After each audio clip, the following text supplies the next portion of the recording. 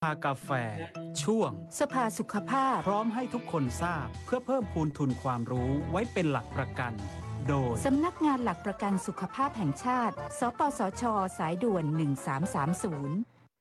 สวัสดีค่ะพบกับรายการสภากาแฟสภาสุขภาพนะคะประจำวันพฤหัสบดีค่ะวันนี้พฤหัสบดีที่4สิงหาคม2565นะคะท่านอรุณรัตน์แสงละอองค่ะสวัสดีครับบัญชรวิเชียรศรีครับสวัสดีค่ะคุณบัญชรแล้วรู้สึกเหมือนภาพคุณบัญชรจะไม่ค่อยชัดมันเบลอๆมันแล้วครับเปลี่ยนแว่นฮะไม่ชัดเหมือนกันแนะนำให้เปลี่ยนถอ แว่ ด น แล้วก็รู้สึกมันขาวๆอ่ะมันมัวๆคุณอยู่ในจริงแต่ผมเห็นของผมชัดนะตอนนี้อาจจะสัญญาณอาจจะเป็นสัญญาณอินเทอร์เน็ตก็ได้ครับจริงเหรอทั้งที่เราอยู่กันแค่มีผนังในกั้นตรงนี้นิดเดียวเองนะผมใช้Wi-Fi โทรศัพท์โอเคค่ะนะคะสภาสุขภาพค่ะสวัสดีคุณผู้ฟังนะคะแล้วก็รวมถึงคุณผู้ชมด้วยนะคะติดตามรายการสภากาแฟถ้าเป็น FM 80ถ้าเป็นทางวิทยุก็ FM 88 MHz ค้นหาทางอินเทอร์เน็ตเนี่ยไม่ต้องใส่ www นะคะแต่ว่าอาจจะต้องใส่https : ด้วยเพราะบางทีพอใส่ psub ไปแล้วบางทีมันจะเขาเรียกอะไรมันจะขึ้นยากสักหน่อยนึงก็ใส่ https แล้วก็จุด2จุดนี้นะคะ colon แล้วก็ slash แล้วก็ psub.psu.ac.th หรือว่าแอปพลิเคชัน PSU Broadcast นะคะส่วนถ้าชมก็ไลฟ์ทาง Facebook สถานีวิทยุมอ.หาดใหญ่หรือว่าช่อง YouTube นะคะ YouTube เนี่ยก็จะดูย้อนหลังได้เขาเรียกว่าจัดหมวดหมู่การดูย้อนหลังค่อนข้างจะง่ายนะคะเป็นดูย้อนหลังได้ค่ะวันนี้สภากาแฟเราจะคุยเรื่องการตรวจการทำงานของต่อมไทรอยด์นะคะตรวจกับใครตรวจไปเพื่ออะไรและวิธีการตรวจเนี่ยนะคะมีขั้นตอนยังไงนะคะวันนี้เราคุยกับวิทยากรในสภากาแฟสุขภาพ2ท่านนะคะท่านแรกนักเทคนิคการแพทย์หญิงพิรยาตันติสรานนท์นักเทคนิคการแพทย์ห้องปฏิบัติการฉุกเฉินโรงพยาบาลสงขลานครินทร์ค่ะสวัสดีค่ะสวัสดีค่ะคุณพิรยาค่ะสวัสดีครับค่ะแล้วก็อาจารย์ดร.อารีรัตน์หนูนวลอาจารย์ประจำหน่วยมนุษยพันธุศาสตร์สาขาวิชาพยาธิวิทยาคณะแพทยศาสตร์มอ.สวัสดีค่ะอาจารย์ค่ะสวัสดีผู้ชมทุกท่านสวัสดีครับสวัสดีค่ะวันนี้เราคุยเรื่องค่ะเสียงอาจจะขยับเข้าใกล้เพราะว่าเขาเรียกนะคะ2คนอยู่ใกล้กันนะคะได้ค่ะด้วยกันนะคะคือคนหนึ่งก็ถอยออกไปคนหนึ่งเด้งเข้ามาใกล้ประมาณสิ่งที่ฉันมีปัญหาอะไรหรือเปล่าคะเห็นมีคนทางฝั่งโน้นมองมาฝั่งนี้หรือว่าแบบไม่มีนะคะชัดแล้วการตรวจการทำงานของต่อมไทรอยด์นี่คือตรวจกับคนกลุ่มไหนตรวจไปเพื่ออะไรคะค่ะเดี๋ยวขอเกริ่นให้นิดนึงเผื่อบางคนอาจจะผู้ฟังบางคนอาจจะสงสัยนะคะว่าเราจะตรวจไปทำไมนะคะเหมือนที่ถามมาที่จริงแล้วอะค่ะการทำงานของต่อมไทรอยด์ที่ผิดปกติเนี่ยเชื่อว่าหลายๆคนคงจะเคยได้ยินมาแล้วเคยได้ยินหรือมีคนรอบตัวที่เป็นโรคเกี่ยวกับต่อมไทรอยด์ถูกไหมคะหรือว่าข่าวคนดังล่าสุดที่มีคุณซันนี่ยูโฟซึ่งเพิ่งเสียชีวิตไปนะคะ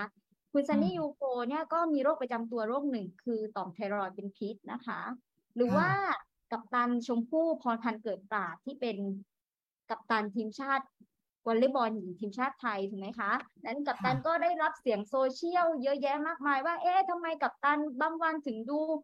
อ้วนจังหรือว่าทำไมกัปตันน้ำหนักไม่ลดน้ำหนักที่จริงแล้วเนี่ยล่าสุดกัปตันชมพู่ก็ออกมาให้สัมภาษณ์เหมือนกันค่ะว่าเขาเนี่ยเป็นโรคเกี่ยวกับต่อมไทรอยด์นี่แหละค่ะผิดปกติแล้วก็กำลังรักษาอยู่นะคะดังนั้นจะเห็นได้ว่าต่อมไทรอยด์ที่ผิดปกติเนี่ยค่ะมันเป็นสิ่งที่อยู่รอบตัวเราจะมีคนใกล้ตัวที่เป็นต่อมไทรอยด์ผิดปกติก็ได้ค่ะ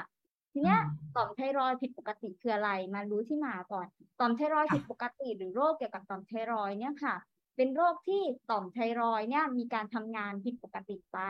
ทีนี้มันมีความสำคัญอย่างไรนะคะต่อมไทรอยด์เนี่ยหน้าที่หลักๆเขาคือเขาจะผลิตฮอร์โมนที่ทำหน้าที่เกี่ยวกับการเผาผลาญพลังงานภายในร่างกายค่ะหน้าที่หลักๆนะคะดังนั้นเนี่ยถ้าเมื่อไหร่ก็ตามที่ต่อมตัวเนี้ยมันทำงานผิดปกติมันทำงานมากเกินไปถ้าคิดง่ายๆถ้าทำงานมากเกินไปผลิตฮอร์โมนมากเกินไปเนี่ย มันก็จะเกิดสิ่งที่เกิดขึ้นก็คือมันจะทำให้เกิดการเผาผลาญพลังงานภายในร่างกายมากขึ้นถูกไหมคะง่ายๆเลยทีเนี้ยพอมันเผาผลาญพลังงานมากขึ้นเนี่ยมันก็จะส่งผลต่อร่างกายและร่างกายก็จะมีการน้ำหนักลดลงถูกไหมคะง่ายๆเผาผลาญร่างกายเผาผลาญพลังงานมากขึ้นน้ำหนักของคนเราเนี่ยมันก็จะลดลงทั้งที่เขาอาจจะทานอาหารได้ปกติเลยค่ะหรือเขาอาจจะทานอาหารได้มากกว่าปกติด้วยซ้ำนะคะแล้วก็เขาก็อาจจะมีอาการเหนื่อยง่ายมีอารมณ์แปรปรวนได้ค่ะนี่คืออาการของต่อมไทรอยด์เด่นๆเลยที่เราจะเห็นได้หรือว่าคนทั่วไปจะสังเกตได้แล้วมาพบแพทย์ก็คือว่าเขาจะสังเกตว่าตัวต่อมไทรอยด์หรือบริเวณคอของเขาเนี่ยค่ะมีลักษณะโตขึ้นหรือเขาเนี่ยคลำได้ก้อนที่ต่อมไทรอยด์นะคะต่อมไทรอยด์จะอยู่บริเวณลำคอค่ะจะมีลักษณะเหมือนเป็นผีเสื้อ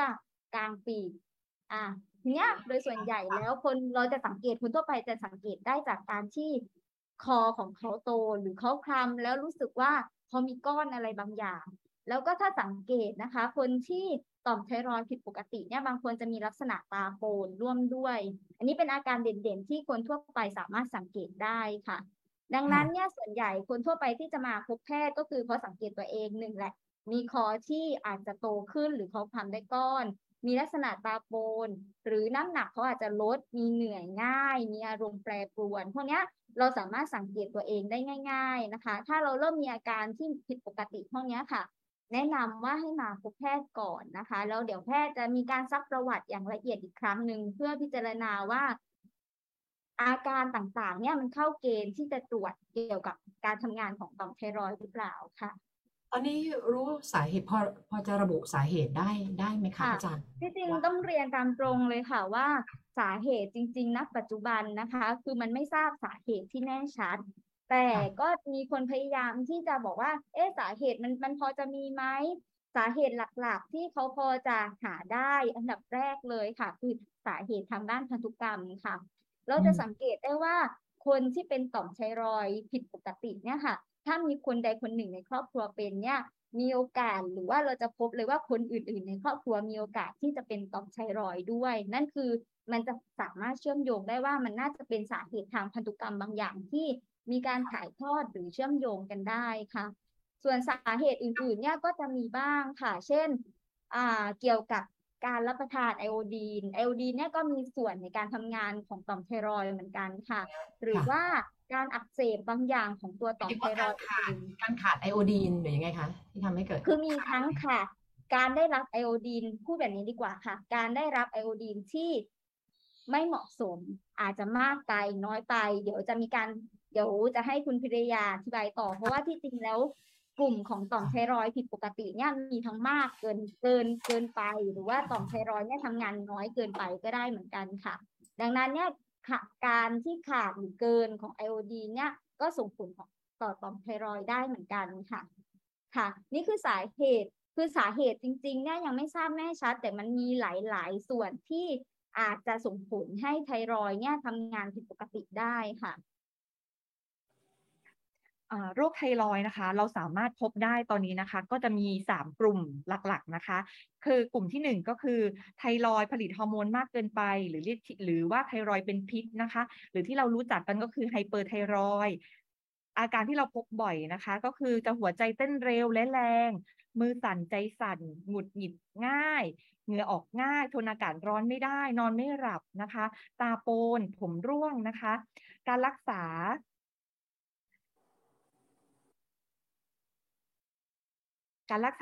ทำด้วยการกินยาต้านไทรอยด์นะคะแล้วก็อาจจะกินไปเรื่อยๆกลุ่มที่2นะคะคือไทรอยด์ผลิตฮอร์โมนต่ำหรือที่เรียกว่าไฮโปไทรอยด์นะคะผู้ป่วยก็จะมี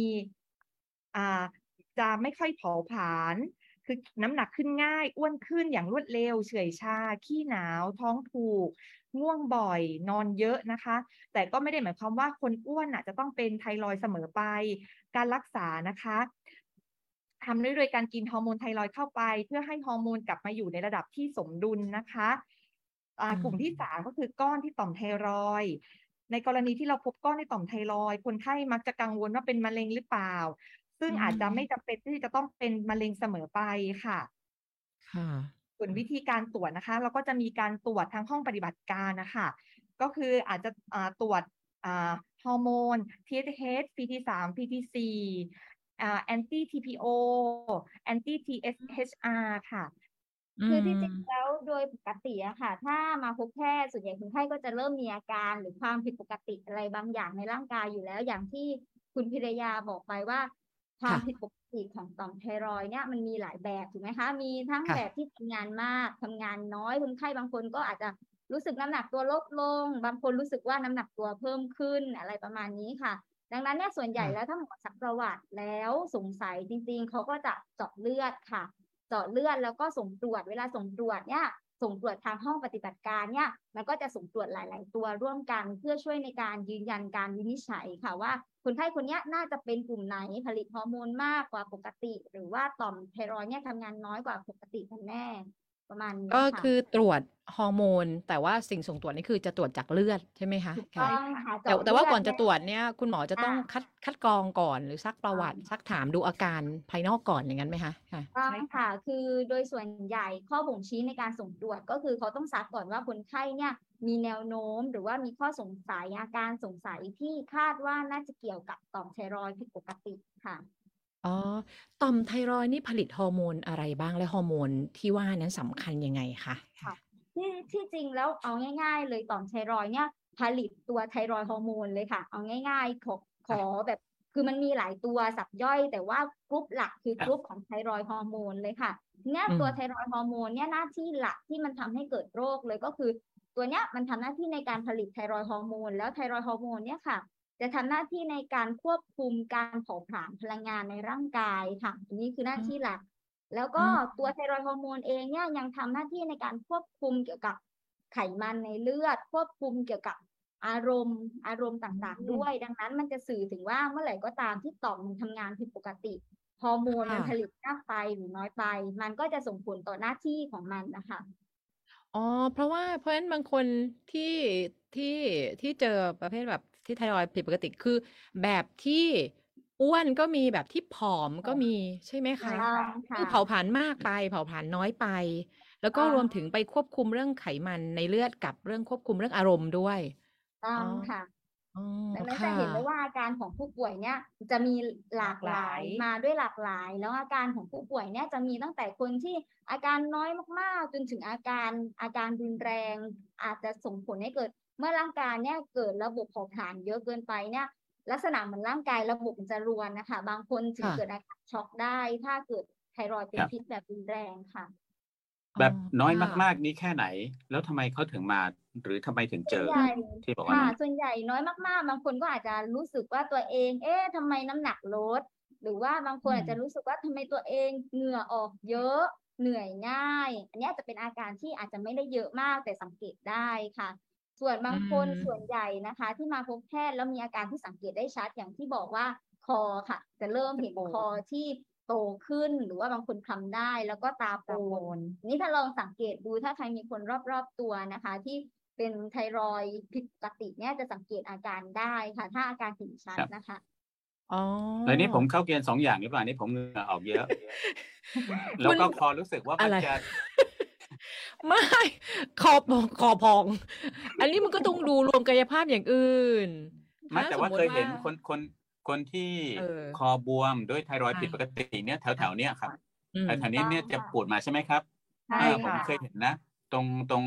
ฐานของคอเนี่ยมันจะดูบวมๆมาเป่ง ใช่ ๆเป็น ค่ะ ก้อน ค่ะ ๆอืม ใช่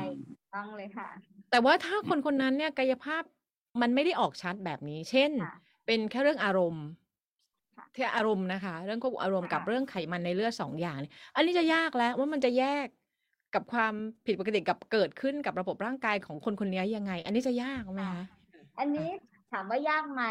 อย่างที่บอกเลย1สาเหตุมันอย่างต้องไล่ไปถึงสาเหตุก่อนค่ะ สาเหตุเราไม่ทราบแน่ชัดถูกไหมคะ2อาการไม่ชัดอีกทำอย่างไรถึงจะเช็คได้ว่า ฉันเนี่ยเข้าเกณฑ์หรือเปล่าใช่ไหมคะ สิ่งที่ ค่ะ แนะนำได้เลยก็คือ1แหละ หมั่นตรวจสุขภาพเป็นประจำทุกปีช่วยได้ค่ะ ค่ะ การตรวจสุขภาพทุกปีเนี่ย1แหละเราได้มาพบแพทย์อยู่แล้วค่ะ ถ้าเราตรวจการมาพบแพทย์เนี่ยแพทย์จะสั่งตรวจพวกเลือดอยู่แล้ว ดังนั้นเนี่ยถ้าเราเริ่มมีอาการความผิดปกติอะไรบางอย่าง ถ้าแพทย์ซักประวัติแล้วทำให้สงสัยได้ แพทย์เขาก็อาจจะส่งตรวจให้เราได้ค่ะ นี่คือคำ อื แนะ ม นำที่สามารถที่จะทำให้ตรวจพบได้ง่ายที่สุดคือหมั่นตรวจสุขภาพทุกปี แล้วก็หมั่นสังเกตอาการของตัวเอง ถ้ารู้สึกตัวเองแค่มีอาการผิดปกติอะไรนิดหน่อยมาพบแพทย์เถอะค่ะแพทย์อาจจะซักประวัติได้อย่างละเอียดกว่าที่เราอาจจะรู้สึกเองว่าฉันไม่เป็นอะไรหรอกฉันเป็นอะไรนิดๆหน่อยๆถ้าเรามาพบแพทย์เนี่ยแพทย์ก็จะทราบว่า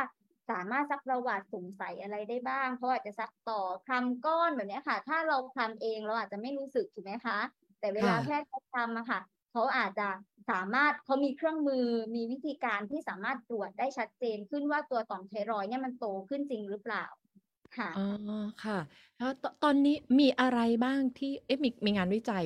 ที่ค้นพบบ้างไหมคะว่าอะไรบ้างที่มันจะไปกระตุ้น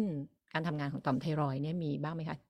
ที่พอจะรู้แล้วอะไรอย่างเงี้ยนะคะค่ะ ค่ะ คืออย่างที่บอกว่าแน่ๆเลยคือตัวไอโอดีนแน่ๆที่ ไอโอดี ที่ น มี นะ งาน คะ วิจัยค่อนข้างเยอะค่ะ แล้วก็ อื สาเหตุ ม อื่นก็มี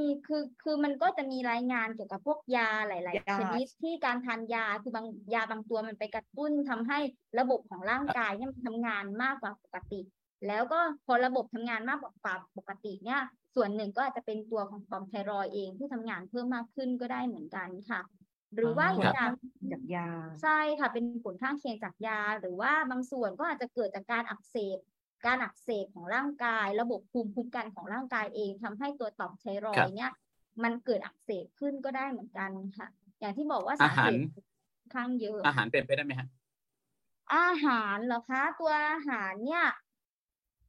ก็คือ ถ้าส่วนของงานวิจัยอาจจะไม่ได้เกี่ยวกับอาหารโดยตรง แต่ว่าอย่างที่บอกว่าอาจจะเกี่ยวกับการสมมติว่าเหมือนฮอร์โมนตัวไอโอดีนเนี่ย ค่ะ มีส่วนในการทำงานของไทรอยด์ต่อมไทรอยด์ถูกไหมคะ ดังนั้นถ้าเราทานอาหารที่มีไอโอดีนมากไปน้อยไป อืม แต่ อื มาม กๆเนี่ยก็อาจจะส่งผลได้ค่ะ ดังนั้นคำแนะนำที่เขามักจะแนะนำก็คือบางคนอาจจะถามว่าแล้วเราสามารถป้องกันได้ไหมถูกไหมคะแต่หลายคนอาจจะมีคำถามนี้เกิดขึ้นในใจ ถามว่าป้องกันได้ไหม แนะนำว่าคือการดูแลตัวเองโดยทั่วไปมากกว่าค่ะ อย่างที่บอกว่าโอเค อาหารบางส่วนอาจจะทำให้มีสารบางอย่างที่มันกระตุ้นต่อมไทรอยด์ได้ ดังนั้นคำแนะนำก็คือรับประทานอาหาร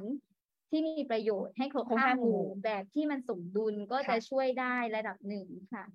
อ๋อเพราะฉะนั้นอาหารที่มีไอโอดีนเนี่ยมากไป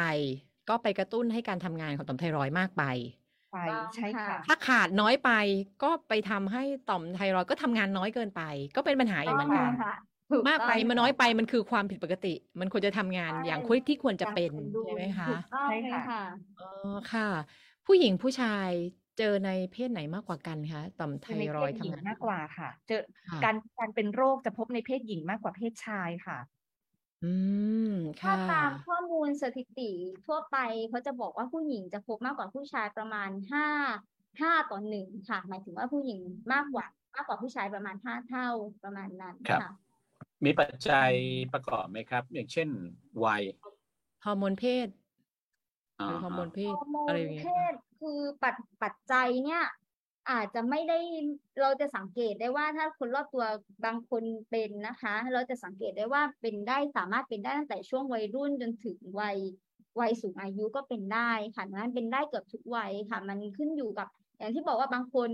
อาจจะไม่มีสาเหตุอาจจะไม่ทราบเลยด้วยซ้ำว่าเกิดจากอะไรจู่ๆก็เป็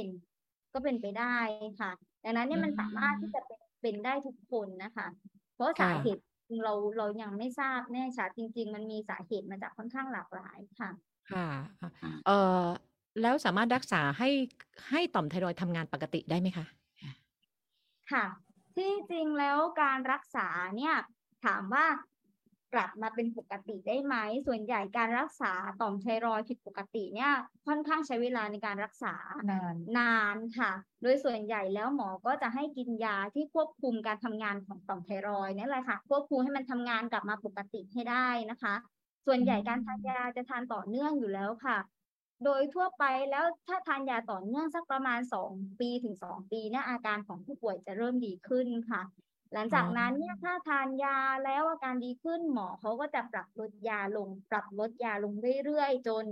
คนไข้เนี่ยไม่ต้องได้รับยาแล้ว ก็ยังสามารถที่จะทำให้ต่อมไทรอยด์เนี่ยยังทำงานได้ปกติ แสดงว่าคนไข้คนเนี้ยรักษาได้ การรักษาเนี่ยได้ผล หมอก็อาจจะพิจารณาให้หยุดยาได้ แล้วก็ ติดตามการรักษา เช่น นัดมาตรวจเลือดเพื่อติดตามการทำงานของต่อมไทรอยด์อยู่เป็นประจำค่ะ ประมาณนั้นแต่ก็จะมีคนไข้บางส่วนเหมือนกันค่ะ ที่ได้รับยาแล้วไม่ได้ผล อันเนี้ยก็จะต้องรักษาด้วยวิธีการอื่น เช่นการฉายรังสีก็มี การ หรือก ลืน ว่า แร่ การกลืนแร่หรือว่าการผ่าตัดก็มีค่ะ การผ่าตัดส่วนใหญ่ก็จะเป็นการผ่าตัดเพื่อเอาต่อมไทรอยด์ที่มีส่วนเกินหรือมันทำงานผิดปกติโตออกนะคะอันนั้น ค่ะ แต่โดยส่วนใหญ่ก็รักษาด้วยการทานยาก่อนค่ะ ค่ะ ในครอบครัวดิฉันเนี่ยมีผู้หญิงมากกว่า2 คนที่เจอภาวะต่อมไทรอยด์ทำงานผิดปกตินะคะ รู้สึกดิฉันน่าจะมีความเสี่ยงทางพันธุกรรม อยู่ด้วยเหมือนกัน เจอผู้หญิง ค่ะ ผู้ชายนี่ยังไม่เจอแต่ว่า สายตรงด้วยไหมฮะ อะไรนะ สายตรงไหมคุณอรุณรัตน์สายตรงไหม คือแม่อะไม่เป็นแต่นี่คือน้าน้องของแม่ ยายเป็นไหมน้องของแม่ลูกพี่ลูกน้องน้าลูก ก็ พี่ ไม่ ลู สาก ย น้ ตร อง ง ก็ไม่ใส่ตรงแต่ยายไม่นะนะคะ ก็จะเป็น ครับ พวกลูกพี่ลูกน้องหรือน้าแต่แม่นี่ไม่ สน นะ ใจไหมฮะ อะไรนะคะ สนใจไหมฮะ สนใจ สนใจคือถ้าเป็นขอแนวผอมนะ คือถ้าเป็นขอแนวผอม ไม่เอาแบบ อาจ ไม่ จะ เอา ไม่ แบบ ดี ทำงาน ก็ น้อย ได้ หรือ ครับ อา อะ จ ไร จะไม่ นะ ดีก็ได้ครับ ได้นะ อาจจะมีความไม่สบายตัวอยู่ข้างในก็ได้ อืม นะ อืม มัน ค่ะ มีไหมครับ คนที่เป็นไฮเปอร์ไทรอยด์ไทรอยด์เป็นพิษเนี่ย ค่ะ ที่ไม่สบายตัว ที่รู้สึกว่ามันไม่ดีอ่ะมันอย่างเช่นใจสั่นนอนไม่หลับตื่นเต้นตกใจ ใช่ ง่ายอะไร ค่ะ แบบเนี้ย ใช่ ถูกต้องค่ะ แต่ส่วนใหญ่เหมือนอาการใจสั่นแบบเนี้ยค่ะ ส่วนใหญ่ก็จะเป็นในคนที่ค่อนข้างอาการอาจจะเยอะ เยอะ หน่อย แล้ว แต่ แล้ รู้ ว สึกว่าใจสั่นค่ะ ครับ แต่นอนไม่หลับเนี่ยเจอได้ค่ะ อย่างที่บอกว่าไทรอยด์ฮอร์โมนมันก็จะควบคุมเกี่ยวกับอารมณ์พวกนี้ด้วย ค่ะ ค่ะ ดังนั้นเนี่ยอาการนอนไม่หลับก็อาจจะเจอได้ในผู้ป่วยไท ค่ะ รอยด์ค่ะ อ๋อ ถ้าอย่างนั้นถ้าไม่ใช่แบบที่แบบคอ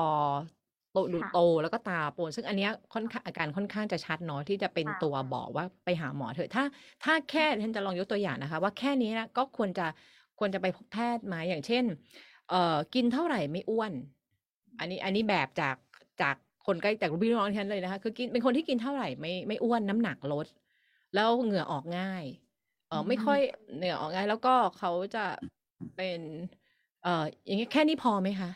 มัน ค่ะ มันพอที่จะไปคัดกรองไหมคะค่ะ ค่ะ คือเท่าที่เล่าถ้าสมมุติประเด็นแรกก่อน ถ้ากินเท่าไหร่แล้วไม่อ้วนอย่างเดียวเนี่ย อันเนี้ย ค่ะ มันขึ้นอยู่กับการเผาผลาญของแต่ละคน แต่พอมีอาการอื่นร่วมด้วย เช่นว่า กินเท่าไหร่แล้วก็ไม่อ้วน แล้วเริ่มมีอาการเหงื่อออก ง่าย ง่ายหรือ อื เหนื่อย ม ง่าย อันเนี้ยเริ่ม ควรจะ ร่างกายเริ่มบ่งบอกอะไรบางอย่างแล้วว่าร่างกายเนี่ยเริ่มทำงานผิดปกติแล้ว อันเนี้ยแนะนำว่าถ้ามีอาการหลาย ๆ อย่างร่วมกันเนี่ยควรมาพบแพทย์ค่ะ เดี๋ยวแพทย์ก็จะขอซักประวัติเพิ่มเติมอยู่แล้วค่ะ ถ้าแบบนี้ เหงื่อออกง่ายนี่มันสัมพันธ์กับอะไรของกระบวนการเมตาบอลิซึมเหรอคะอาจารย์คะ ต้องค่ะ ใช่ เหงื่อออก ค่ะ ง่ายมันก็คือระบบเผาผลาญการทำงานของร่างกายเนี่ย มันทำงานเยอะ เยอะ ส่วนใหญ่ ค่ะ มันจะทำงานเยอะ มันก็จะทำให้ร่างกายระบายเหงื่อระบายน้ำระบายอะไรออกมาจากร่างกายค่ะ อ๋อค่ะทีนี้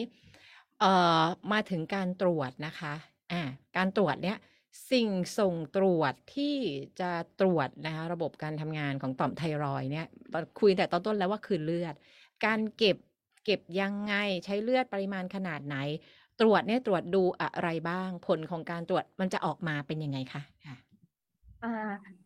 ถ้าที่โรงพยาบาลมอเรานะคะ ก็คือพอหมอแยกเป็น2 กรณี กรณี ค่ะ แรกก็คือว่าคนไข้มาหาหมอที่คลินิก แล้วก็หมอมีการสั่งตรวจไทรอยด์ฟังก์ชันใช่ไหมคะ คนไข้ก็จะถูกส่งตัวมาเจาะเลือดที่หน่วยรับสิ่งส่งตรวจของที่สาขาวิชาพยาธิวิทยาเนี่ยค่ะ แล้วก็ทางพยาบาลหรือว่านักเทคนิคการแพทย์นะคะก็จะทำการเจาะเลือดคนไข้ประมาณ2 ml เจาะใส่ทิ้วใช่ไหมคะแล้วก็ส่งตรวจไปที่ห้องปฏิบัติการฉุกเฉินค่ะแต่ว่าถ้าเกิดเป็นคนไข้บนวอร์ดพยาบาลที่วอร์ดอะค่ะก็จะทำการเจาะเลือดที่วอร์ดแล้วก็ส่งตรวจมาที่ห้องปฏิบัติการนะคะเมื่อได้รับสิ่งส่งตรวจแล้วก็จะตรวจสอบความถูกต้องแล้วก็นำไปปั่นเพื่อให้ได้ซีรั่ม ที่เป็นน้ำใสๆอะค่ะ อืม แล้วก็เอาไปทำการตรวจวิเคราะห์โดยเครื่องวิเคราะห์อัตโนมัติอะค่ะแล้วก็ ค่ะ ออกผลไปให้คุณหมอเพื่อจะได้ทำการรักษาคนไข้ต่อไปค่ะ เครื่องนี้จะตรวจเฉพาะเจาะจงที่เป็นกลุ่มไทรอยด์ฮอร์โมนไทรอยด์ฮอร์โมนอย่างเดียวไหมคะค่ะ จะตรวจฮอร์โมนในหลายชนิดเลยค่ะจะตรวจได้ฮอร์โมนประมาณ23ชนิดค่ะ ที่เราทำการตรวจวิเคราะห์อยู่นะคะ ค่ะ แต่ว่า แส อ ด ย่าง ง ว่าจะได้ผลของอะไรนะคะ อาจจะได้ผลของระบบอื่น หรือของ ของ ต้ ต่ อ อง ม ต้อง อื่น หรือของอะ ต้ ไร อง อื่ เรี น ยน ด้วยไหมคะหรื ต้ อ อง ว่า เรี ไง ยนแบ คะ บนี้ค่ะ เวลาตรวจเนี่ยเวลาตรวจอย่างที่บอกว่าเวลาเราเจาะเลือดครั้งเดียวเนี่ยส่วนใหญ่คุณหมอก็จะส่งตรวจหลาย ๆ ตัวถูกไหมคะ แต่ ค่ะ ว่าเวลาห้องปฏิบัติการจะตรวจอะค่ะมันจะขึ้นอยู่กับว่าคุณหมอเนี่ยอยากจะทราบอะไรแล้วเขาส่งตรวจอะไร ดังนั้นสมมุติว่าคนไข้มามีอาการเนี่ยแล้วคุณหมอสงสัยต่อมไทรอยด์ผิดปกติ คุณหมอก็จะส่งตรวจเฉพาะฮอร์โมนต่อมไทรอยด์ค่ะ อื คุณหมอก็อาจจะ ม ไม่ได้ส่งตรวจอย่างอื่น หรือถ้าอาการของคนไข้เนี่ยไปใกล้เคียงหรือไปคล้ายกับโรคบางอย่างโรคอื่น ๆ บางอย่าง คุณหมอก็อาจจะส่งตรวจอย่างอื่นร่วมด้วยได้ค่ะ อ๋อ ค่ะ ฮอร์โมนที่จะอ่านค่านะคะ เพื่อจะนำไปสู่การวิเคราะห์โรคเนี่ยว่าคือความผิดปกติของต่อมไทรอยด์หรือเปล่านี่มีฮอร์โมนกี่ตัวนะคะ รู้สึกว่าตอนต้นอาจจะบอกมาบ้างแล้วนะคะ กี่ตัวคะเดี๋ยวย้อนอีกทีห ค่ะ นึ่งค่ะ ที่จ ค่ะ ริงแล้วมันเป็นกลุ่มเนาะเป็นไทร ค่ะ อยด์ฮอร์โมน ซึ่งตัวหลักๆ ที่เราตรวจอยู่ขอเรียกชื่อย่อเลยก็แล้วกันเพราะชื่อ ค่ะ ยาวเนี่ยมันอาจจะยาวไปนะคะ แล้วก็จะมีฮอร์โมน TSH ปีที่ ค่ะ 3 ปีที่ 4อะค่ะ ที่เรา ค่ะ จะทำการตรวจเกี่ยวกับการทำงานของต่อมไทรอยด์อะค่ะ ค่ ก็จะเป็นฮอ ะ ร์โมนต่อมไทรอยด์นี่แหละค่ะ ที่มันอยู่ในกระแสเลือดนะคะ อืมแสดงว่า งั้ มัน น ตั จะ ว ต้องมี หลัก ค่าเปรียบเทียบใช่ไหมคะว่าช่วงปกติคือเท่าไหร่ ใช่ค่ะ น้อยกว่านี้มากกว่านี้ผลจะออกมาเป็นยังไงอย่างงี้ใช่ไหมคะ ใช่ ค่ะ ค่ะ ใช่ค่ะ ถู อ๋ ก อ ต้องค่ะ ค่ะ ทีนี้ถ้าค่าของทั้ง3ตัวเนี้ยมากกว่ามาตรฐานจะอ่านเป็นยังไงคะ แล้วถ้าต่ำกว่า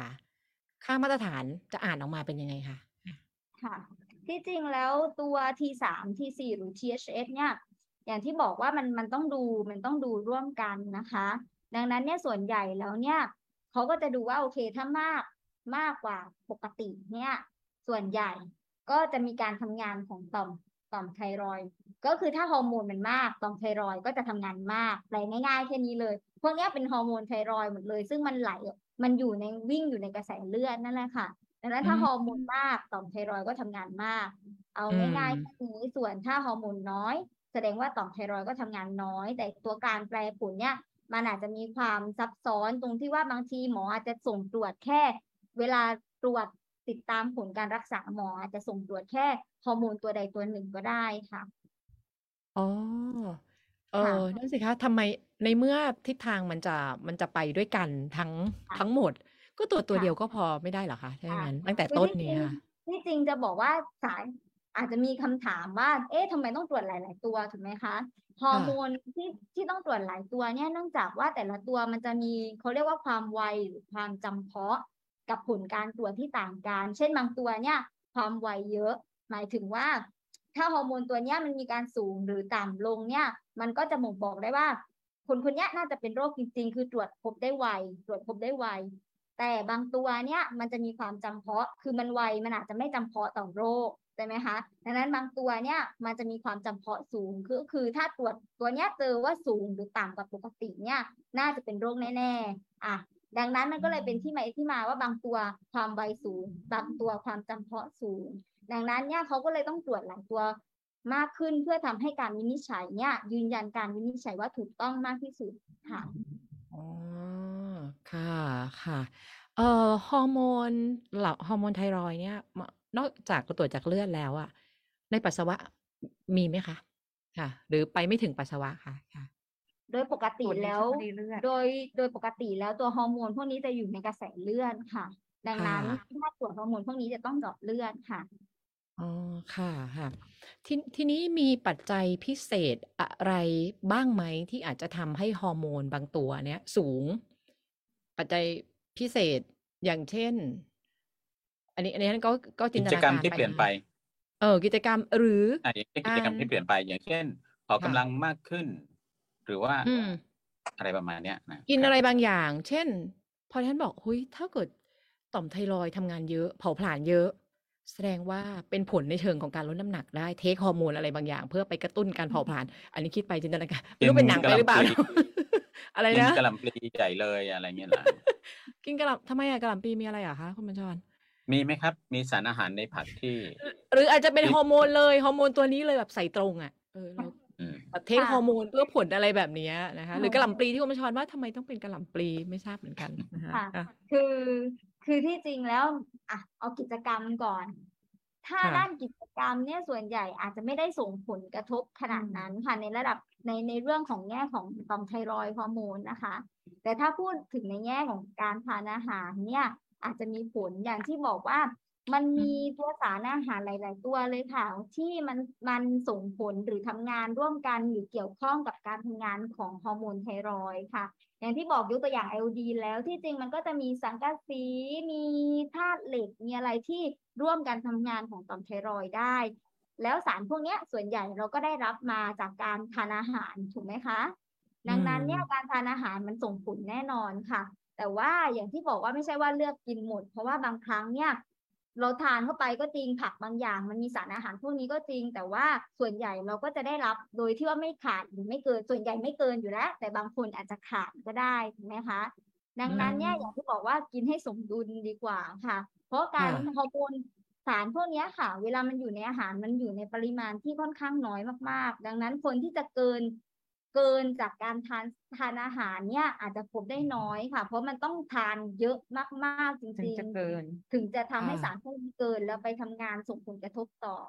ไทรอยด์ฮอร์โมนค่ะ มันแต่บางคนเขาตั้งใจเขาก็กินเยอะจริงๆไงครับเขาไม่ได้กินเป็นปกติ จริงๆ เพราะว่า ถูก เขา ต้ ตั้ อง งใจเขาอยากจะได้สมบัติแบบนี้เพื่อให้เกิด คือ สิ่ สิ่ ง ง นี้ขึ้นมา ใช่ อืมเพราะฉะนั้น ครับ ถ้าช่วงเวลานั้นที่คุณกินมากเกินไป ถ้าไปตรวจค่ามันอาจจะสูงก็ได้ อันนี้ก็ต้องบวกกับ ใช่ การ ค่ะ การซักประวัติคุณหมอ ถูก กับ ต้อง กับ ค่ะ กับคนไข้ใช่ไหมคะ ใช่ ค่ะ ค่ะ เราจะเจอได้ว่าหลาย ๆ โรคเลยที่พอคุณหมอซักประวัติ เช่น คนไข้คือเคยมีคนใกล้ตัวที่เขาทานผลไม้หรือผักที่มีสีเหลืองสีส้มเยอะค่ะ แล้วเขาสังเกตว่าตัวเองเนี่ยทำไมรู้สึกตัวเองตัวเหลืองเขารู้สึกแบบนั้นเลยค่ะ อืม แล้วเขาก็ไปพบแพทย์ ปรากฏว่าแพทย์ก็ตรวจหลายอย่างมากแล้วไม่เจออะไรค่ะไม่เจออะไรผิดปกติเลย แล้วก็สุดท้ายแพทย์ก็สักประวัติว่า มีการทานอาหารอะไรหรือเปล่าที่มันเยอะกว่าปกติ แล้วก็ได้ข้อสรุปว่าเขามีการทานอาหารที่มันมีสีเหลืองสีส้มพวกเนี้ยค่ะ แล้วมันส่งผลต่อทำให้ผิวเนี่ยกลายเป็นสีออกเหลืองๆร่างกายเนี่ยผลิตอะไรบางอย่างทำให้ผิวออกเหลืองได้ นี่ก็ส่งผลเหมือนกันค่ะอาหาร อ๋อค่ะ ครับเคย แล้ว รู้จักเหมือนกันคนที่ชอบกินแครอทแล้วก็ช่วงหนึ่งก็กินแครอทเยอะ กินทุกวันกินทุกมื้อกินเป็นอาหารว่างอะไรเลยนะครับเคี้ยว ฝ่า กัน มือ สนุก เป็นไง ไปเลย ค่ะ เขาขับถ่ายดีไงเขาขับถ่ายดี อืม แต่ว่า อืม แม้แต่มือก็เป็นสีเหลือง ก็เป็นสีเหลือง ใช่ ฝ่ามือ ถูกต้ อ๋ อ อง เขากินไประยะหนึ่งนะครับ ค่ะ เบต้าแคโรทีนมันสะสม ถูก ค่ะ ต้อง แล้วเจอบ้างไหมครับแบบเทคฮอร์โมนเนี่ยค่ะ กลุ่มนี้เพื่อวัตถุประสงค์อย่างเช่นที่ฉันบอกฮอร์โมนพวกนี้ถ้ามีเยอะมันไปกระตุ้นการเผาผลาญเนาะไม่อยากอ้วนหรืออยากจะลดน้ำหนักอะไรก็ว่าไปนะคะ มันมีให้เหรอ ในคน มี กินยา ไม่รู้ ลด นั่น น้ำห สิ ก ไม่ อะ ทราบ ค่ะ เหมือนกัน จะ ไม่ทราบเหมือนกัน มีให้ไหม ตัวฮอร์โมนพวกนี้ค่ะ ค่ะ ในคนที่เป็นยาลดน้ำหนักอะค่ะ กินยาลดน้ำหนัก หรือว่ากินอาหารเสริมบางชนิด เพราะว่าก็เคยเจอเหมือนกัน คือเพื่อนกินยาที่เป็นเสริมความงามพอไปตรวจอย่างเงี้ยค่ะ ก็จะเจอว่าฮอร์โมนสูง อันนี้คือตรวจเพราะว่าอยากตรวจไม่ได้คิดว่า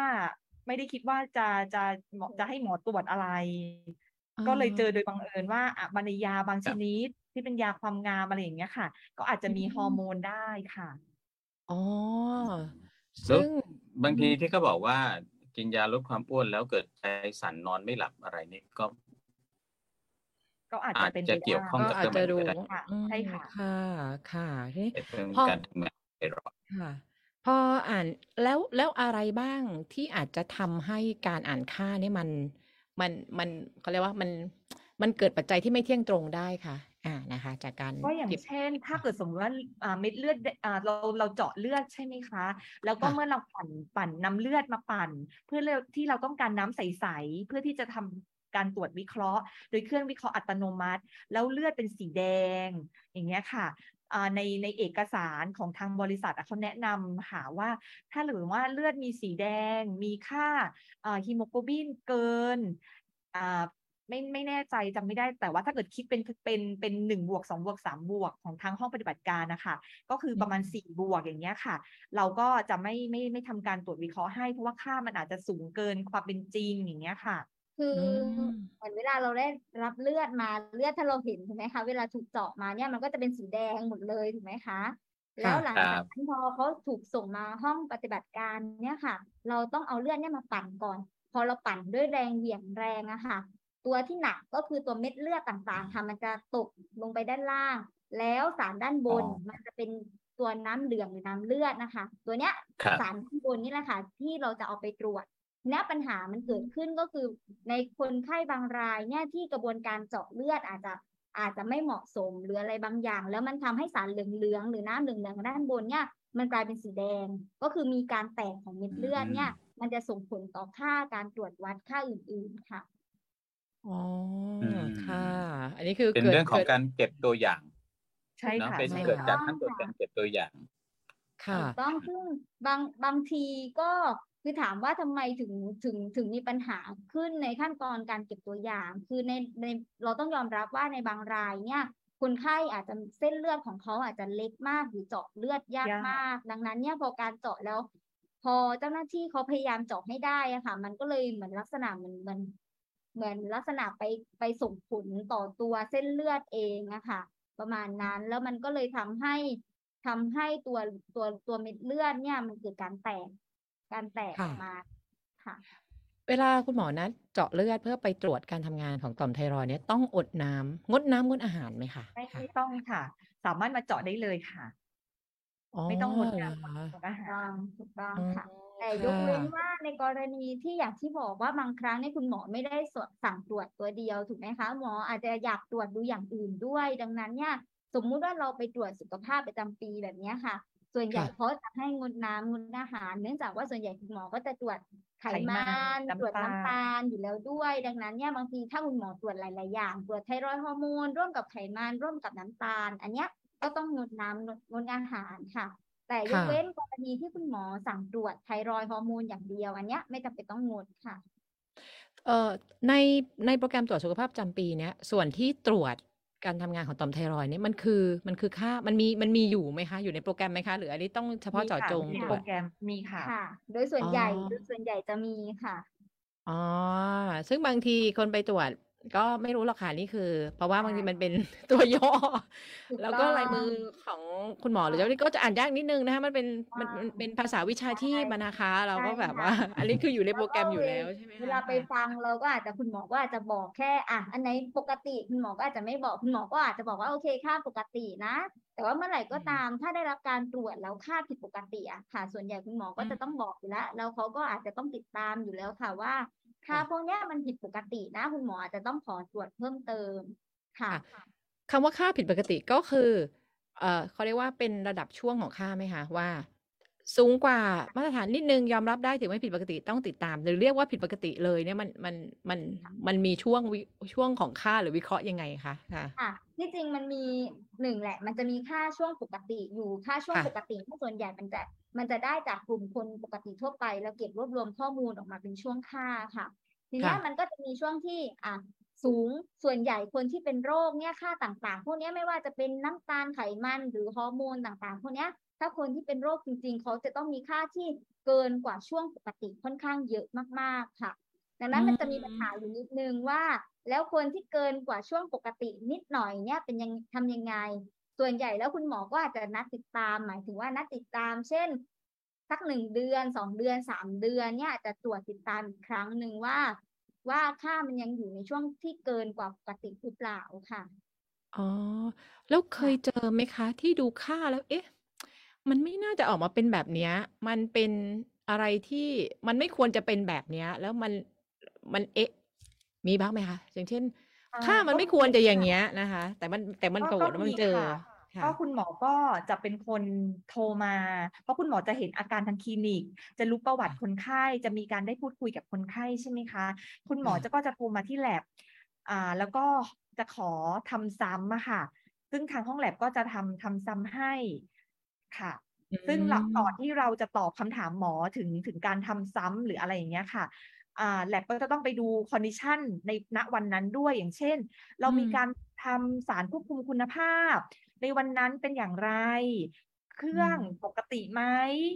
ค่ะ แต่ว่าก่อนอื่นเลยต้องบอกว่าก่อนที่เราจะทำการตรวจสิ่งส่งตรวจของคนไข้เนี่ยทางห้องแลบก็จะต้องมีการทำสารควบคุมคุณภาพทุกวันอยู่แล้ว ซึ่งมันจะต้องอยู่ในช่วงที่ยอมรับได้อยู่แล้ว แล้วก็ต้องมีการตรวจเช็คทุกอย่างอะค่ะว่าสามารถออกผลคนไข้ได้หรือเปล่า ก่อนที่จะทำสิ่งส่งตรวจ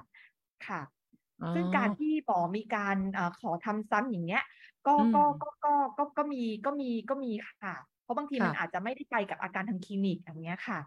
อ๋อแสดงว่าอันนี้มันไม่ได้เกิดจากตัวของผู้ป่วยเอง แต่มันถึงว่าก็ต้องมาตรวจทานจากกระบวนการใช่ไหมคะ กระบวนการของการเก็บสิ่งส่งตรวจหรือการตรวจนะคะ ใช่ค่ะ เพื่อจะดูว่าทั้งกระบวนการของเราเนี่ยได้คุณภาพแล้วค่ะ อันนั้นค่ะ ค่ะค่ะทีนี้มีเลือดนี่เอาไปเยอะขนาดไหนคะ เลือดเราเจาะประมาณ2 ml ค่ะ แต่ว่าเราใช้จริงๆอะค่ะ เราก็จะใช้ประมาณสัก500 ไมโครลิตรค่ะ เราก็ไม่ได้เครื่องไม่ได้ใช้เยอะ แต่ว่าเราต้องมีปริมาณที่มันต้องเยอะจำนวนหนึ่งค่ะ เพราะว่าเครื่องไม่สามารถดูด500ได้เลย มันต้องมีอย่างน้อยอะค่ะ1 ml ถึงจะสามารถดูดได้ ก็คืออย่างที่บอกว่าโอเคอย่างต่ำเขาจะบอกไว้ว่าขั้นต่ำเนี่ยเราต้องเก็บเลือดให้ได้ประมาณเท่าไหร่อย่างที่บอกว่า2 มิลลิลิตรเป็นขั้นต่ำถ้าในกรณีที่ตรวจไทรอยด์ฮอร์โมนนะคะแล้วจากนั้นถามว่าทำไมเครื่องใช้แค่1 มิลลิลิตรแล้วเราจะต้องเก็บ2 มิลลิลิตรด้วยบางครั้งเนี่ยอย่างที่บอกว่ามันอาจจะมีกรณีที่เกิดจะต้องทำตัวอย่างนั้นซ้ำเนี่ยเพื่อป้องกันไม่ให้คนไข้เนี่ยต้องเจาะเลือดใหม่เราก็เลยจะต้องเก็บเลือดที่เกินกว่าปริมาณที่ต้องการมาเพื่อจะสามารถทำซ้ำได้อีกครั้งในกรณีที่มันมีความผิดพลาดอะไรเกิดขึ้นในกระบวนการนะคะเพราะฉะนั้นในการเก็บปกติก็คือโดยมาตรฐานทั่วไปก็คือจะเผื่อกันเหนียวไว้อยู่แล้วใช่ไหมจะกันเหนียวเพราะว่าไม่ให้คนป่วยต้องเจ็บตัวซ้ำถูกต้องค่ะการตรวจในโปรแกรมตรวจสุขภาพกับการตรวจที่คุณหมอเป็นผู้ส่งมาตรวจเนี่ยมันเหมือนกันทุกอย่างเลยไหมคะค่ะมีอะไรจุดไหนที่แตกต่างเหมือนกันทุกอย่างใช่ค่ะใช้หลอดเลือดก็เหมือนกันใช้เครื่องเหมือนกันใช้ทุกคอนดิชันทุกอย่างเหมือนกันค่ะแต่แค่ว่าตรวจสุขภาพเนี่ยจะมารวมกันกับสิ่งส่งตรวจชนิดอื่นที่ส่งตรวจทางเค็มส่งตรวจปัสสาวะส่งตรวจดูเม็ดเลือดอะไรอย่างเงี้ยค่ะแต่ว่าถ้าเกิดที่คุณหมอรีเควสเนี่ยอาจจะมาเป็นทิ้วเดี่ยวๆที่ตรวจแค่ตัวไทรอยด์ฮอร์โมนนะคะตรวจน้ำตาลตรวจไขมันในเลือดด้วยไหมคะของที่คุณหมอส่งเพราะว่ากลุ่มนี้ตอนต้นเนี่ยที่เราคุยกันก็คือบอกว่าเป็นการควบคุมเรื่องของไขมันในเลือดที่ไม่ดีนักอันนี้จะต้องตรวจไขมันในเลือดด้วยไหมคะในกลุ่มที่คุณหมอส่งตรวจโดยส่วนใหญ่ถ้าสมมุตินะคะกรณีที่คนไข้มีอาการอย่างที่บอกว่าบางทีคุณหมออาจจะสงสัยกลุ่มนี้ว่าไขมันในเลือดสูงความดันโลหิตสูงหรือว่าน้ำตาลสูงอันนี้คุณหมอก็จะส่วนใหญ่ก็อาจจะพิจารณาส่งด้วยค่ะเพราะว่าส่วนใหญ่แล้วคือมันก็เป็นการตรวจเช็คร่างกายของคนไข้โดยปกติทั่วไปอยู่แล้วการตรวจไขมันน้ำตาลดังนั้นโดยทั่วไปคุณหมอก็อาจจะส่งร่วมกันด้วยค่ะค่ะดังนั้นเนี่ยเราจะเห็นว่าการตรวจพวกน้ำตาลไขมันเนี่ยอาจจะต้องเก็บเลือดแยกออกมาอีกหลอดนึงแต่การเจาะเลือดเนี่ยจะเจาะเพียงครั้งเดียวเจ้าหน้าที่เขาก็จะเก็บเขาจะทราบอยู่แล้วว่าเวลาหมอสั่งตรวจหรือว่าเวลาตรวจสุขภาพเนี่ยต้องตรวจอะไรบ้างและต้องเก็บเลือดกี่หลอดนะคะเขาจะทราบอยู่แล้วเวลาเขาทำการเจาะเลือดเนี่ยเขาก็จะรู้ว่าต้องเก็บหลอดฝาสีอะไรบ้างหรือว่าเก็บปริมาณเท่าไหร่ค่ะค่ะเพราะฉะนั้นอันนี้อยู่ในโปรแกรมการตรวจสุขภาพแล้วถึงถึงผู้หญิงจะเจอมากกว่าผู้ชาย5:1แต่ว่าในผู้ชายตรวจสุขภาพก็มีตรวจใช่ไหมคะอันนี้ก็ตรวจเหมือนกันนะคะการทำงานของต่อมไทรอยด์นะคะแล้วก็สำหรับเรื่องถ้าคุณหมอเป็นผู้นัดเนี่ยไม่ต้องงดน้ำงดอาหารแล้วปริมาณเลือดจริงๆนี่ก็ใช้ไม่ได้เยอะเลยนะคะ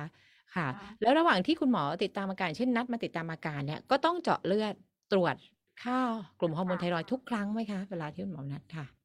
คือโดยทั่วไปแล้วคุณหมออาจจะพิจารณาจากอาจจะนัดมาได้รับยาไประดับหนึ่งแล้วนะคะ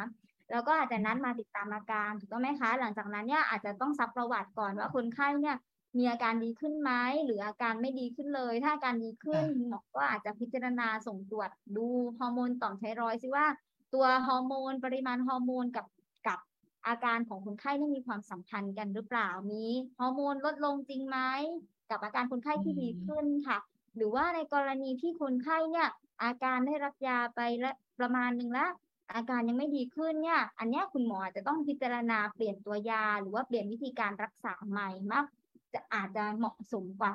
การตรวจซ้ำนะคะ ค่ะ ค่าของฮอร์โมนไทรอยด์เนี่ยอายุที่ต่างกันค่าของคนละช่วงอายุมันจะไม่เหมือนกันไหมคะค่าความปกติของฮอร์โมนนี่นะคะค่ะ ใช่ ใช่ ค่ะ ค่ะ โดยปกติทั่วไปแล้วเวลามีประวัติเวลาเรามาโรงพยาบาลเขาก็จะให้เรากรอกประวัติหรือเขาจะมีประวัติของผู้ป่วยอยู่แล้วถูกไหมคะ ดังนั้นเนี่ย ค่ะ เวลาห้องปฏิบัติการออกผลเนี่ยค่ะเขาก็จะรู้อยู่แล้วว่ากลุ่มคนไข้กลุ่มเนี้ยมีช่วงอายุอยู่ที่เท่าไหร่ค่าปกติ เวลาเขาอ้างอิงให้กับคุณหมอทราบเขาก็จะอ้างอิงจากช่วง ช่วง อา อา ยุ ยุ ของคนไข้อยู่แล้วค่ะ อืมไปถึงอายุยิ่งมากจะผลิตได้น้อยลงหรือเปล่า คื คะ อ ค่ะ คือ หรือว่า ไม่ได้แง่นั้นค่ะ คือลั ค่ะ กษณะคืออย่างที่บอกว่าค่าปกติพวกเนี้ยมันเป็นค่าปกติที่เขาเก็บข้อมูลมาจากคนปกติทั่วไปจำนวนเยอะๆนะคะ ดัง ค่ะ นั้นค่ะมันก็คือมีค่าอาจจะต่างกันเล็กๆน้อยๆแต่เพื่อความเที่ยงตรงหรือความถูกต้องของข้อมูลเนี่ยเขาก็เลยจำเป็นต้องแบ่งช่วงอายุ อาจจะทำให้ค่าที่ได้เนี่ยอ้างอิงค่าที่ถูกต้องในกลุ่มอายุได้มากกว่าค่ะ อ๋อ แง่นั้นมากกว่าโดยทั่วไปแล้วก็ค่าก็ ใกล้เคียงกั ใกล้ น เคียงกันนะคะแต่แค่เพื่อความถูกต้องของผลหรือการแปลผลมากกว่าค่ะ ทีนี้ค่าของคนในแต่ละภูมิภาคของโลกเนี้ยมันคือตัวเลขเดียวกันไหมคะ หรืออาจจะมีแบบแตกต่างกันนิดหน่อยอย่างเงี้ยนะ ค่ะ คนเอเชีย คนยุโรป คนแอฟริกาอะไรอย่างเงี้ยนะคะค่ะ ถามว่าแตกต่างกันคืออาจจะมีความแตกต่างกันเล็กน้อย แต่ก็อาจจะไม่ได้มีนัยยะสำคัญอะไรมากมายค่ะ แต่ว่าอย่างที่บอกว่าส่วนใหญ่แล้วเนี่ยแต่ละห้องปฏิบัติการเนี่ยเขาก็จะมีช่วงค่าปกติเป็นของตนเองอยู่แล้วนะคะ ดังนั้นเนี่ยเวลาไปพบแพทย์เราได้ผลมาเนี่ยบางทีเขาก็อาจจะไม่ได้บอกช่วงค่าปกติ แต่เขาจะบอกคนไข้ว่า ถ้า ค่ะ ตัวเนี้ยน้ำตาลตัวนี้สูงขึ้นนะไขมันตัวนี้ต่ำลงหรือปกตินะ เพราะว่าอย่างที่บอกว่าช่วงค่าปกติเนี่ยของแต่ละห้องปฏิบัติการอาจจะไม่เหมือนกัน ไม่เท่ากัน แต่จะใกล้เคียงกันค่ะดังนั้น อื เพื่อ ม ไม่ให้คนไข้มีข้อสงสัยด้วยว่า เอ๊ะ ฉันไปตรวจโรงพยาบาลนี้ทำไมค่าปกติอยู่เท่านี้ อืม แต่อีกโรงพยาบาลหนึ่งทำไมค่าปกติไม่เหมือนกันอะไรประมาณเนี้ยค่ะ ดังนั้นส่วนใหญ่ห้องปฏิบัติการเขาจะออกผลแค่ว่าสูงกว่าปกติเท่าไหร่หรือว่าอยู่ในช่วงปกติค่ะ อ๋อ ครับ ค่ะ ครับผ ค่ะ มท้ายรายการนี้อยากให้ทั้งสองท่านช่วยกันสรุปนิดหนึ่งครับว่า ข้อสังเกตที่เราควรพิจารณาไม่ว่าจะต่อตัวเองก็ตามหรือว่าคนอื่นก็ตาม ว่าเราอาจจะมีความผิดปกติอะไรสักอย่างเกี่ยวกับไทรอยด์เพื่อที่จะนำมาสู่การคัดกรองป้องกัน หรือว่าบรรเทาปัญหาที่อาจจะรุนแรงขึ้นในอนาคตได้อย่างไร สังเกตอะไรบ้างครับ ค่ะ อันดับแรกก็คือแค่อยากจะแนะนำว่าหมั่นสังเกตตัวเองค่ะหมั่นสังเกตตัวเองว่าตัวเองเนี่ยมีอาการอะไรที่มันผิดปกติไปจากเดิมหรือเปล่า อย่างที่บอกว่าสังเกตง่ายๆเลย ตัวเองกินทานปกติแต่น้ำหนักลดลงหรือน้ำหนักเพิ่มขึ้นอย่างรวดเร็ว หรือว่าตัวเองเนี่ยทำไมจู่ๆเหงื่อออกง่าย ใจ ทั้งที่ สั่น เราอาจจะไม่ได้ออกกำลังกายหรือใช้กำลังเยอะหรือมีอาการใจสั่นหรืออย่างที่บอกว่า มีตัวต่อมหรืออะไรมีก้อนบางอย่างที่เราทำได้เนี่ยเป็นสิ่งที่เราสามารถตรวจเช็คร่างกายเราเองได้ตลอดค่ะ แล้วก็ข้อควรปฏิบัติก็คือเมื่อไหร่ก็ตามที่เราเริ่มรู้สึกว่าร่างกายเรามันผิดปกติไม่ว่าจะมากหรือน้อยเนี่ยแนะนำค่ะว่าให้มาพบแพทย์ค่ะบางคนเนี่ยอาจจะคิดว่าตัวเองมีอาการนิดเดียวเดี๋ยวก็หายเดี๋ยวทานยานิดหน่อยก็หายซื้อยา ค่ะ ทานเองแต่ที่จริงแล้ว มันอาจจะเป็นที่ไปที่มาของอาการโรคที่รุนแรงขึ้นถ้าเราปล่อยไว้ค่ะ สิ่งที่อยากจะฝากก็คือ โรคเนี้ยมันอาจจะป้องกันไม่ได้ มันอาจจะป้องกันให้เกิดไม่ได้ถูกไหมคะ แต่เราสามารถสังเกตอาการตนเองเพื่อให้เราสามารถได้รับการรักษาที่ถูกต้องแล้วก็รวดเร็วได้ค่ะ แล้วการตรวจคัดกรองเบื้องต้นก็ไม่ได้ยุ่งยากซับซ้อนไม่ต้องงดน้ำงดอาหารด้วยซ้ำไปนะครับแต่เจ็บตัวนิดนึงเขาก็จะเก็บเลือดเราไปเพื่อจะไปพิสูจน์ดูว่าเราเป็นอาจจะเกี่ยวอะไรกับไทรอยด์หรือเปล่า ซึ่งการที่ตรวจที่โรงพยาบาลมอเนี่ยค่ะสำหรับการตรวจเกี่ยวกับฮอร์โมนไทรอยด์เนี่ยค่ะใช้ระยะเวลาการตรวจแค่เพียง1 ชั่วโมงเองคนไข้อาจจะแบบว่ามาหาคุณหมอเจาะเลือดแล้วก็ไปเดินโลตัสสักแป๊บแล้วก็กลับมาก็อาจจะฟังผลได้เลยค่ะ เพราะว่าที่เราสามารถออกผลได้ภายในระยะเวลา60 นาทีอะค่ะค่ะแล้วก็การตรวจการทำงานของต่อมไทรอยด์นี่ก็อยู่ในโปรแกรมการตรวจสุขภาพประจำปีถ้าคุณตรวจสุขภาพคุณก็จะได้ตรวจตรงส่วนนี้ด้วยนะคะเอาละค่ะต้องขอบคุณนักเทคนิคการแพทย์หญิงพิรยาตันติสรานนท์นักเทคนิคการแพทย์ห้องปฏิบัติการฉุกเฉินโรงพยาบาลสงขลานครินทร์อาจารย์ดร.อารีรัตน์หนูนวลอาจารย์ประจำหน่วยมนุษยพันธุศาสตร์สาขาวิชาพยาธิวิทยาคณะแพทยศาสตร์มหาวิทยาลัยสงขลานครินทร์นะคะปิดสภากาแฟขอบคุณคุณผู้ชมคุณผู้ฟังทุกท่านนะคะลาไปก่อนนะคะสวัสดีค่ะอาจารย์คะสวัสดีค่ะขอบคุณครับสวัสดีครับ